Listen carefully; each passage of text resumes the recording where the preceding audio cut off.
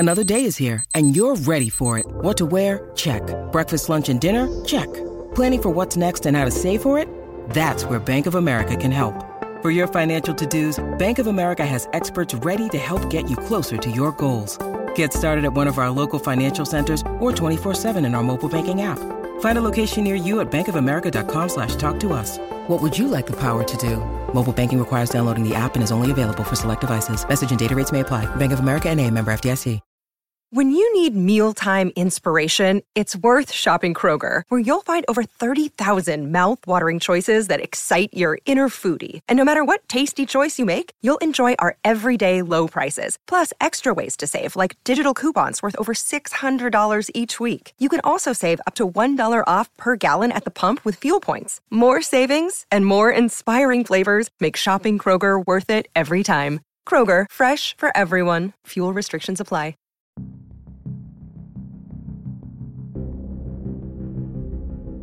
How y'all doing?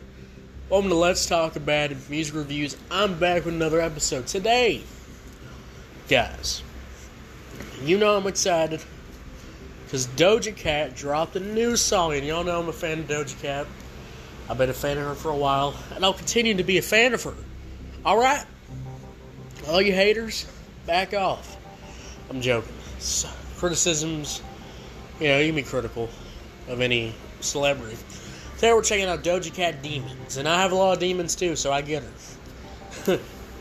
I'm like one of her crazy fans. I'm joking. But let's get in this review right now. Doja Cat Demons. Let's talk about the beat. The beat's pretty good. It's got this kind of gritty trap feel to it. It sounds fire. It sounds amazing. The production hits hard, and man, I really like the beat. I even like the little ad-libs and all that stuff. She really has a... Sorry, I just fell.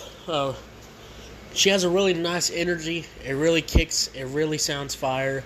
And she kills it, in my gosh darn dang opinion. So overall, the beat's fire.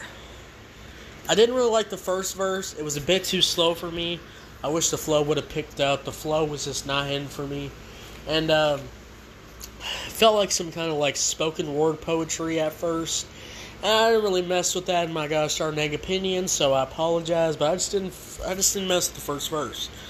The hook is really fire.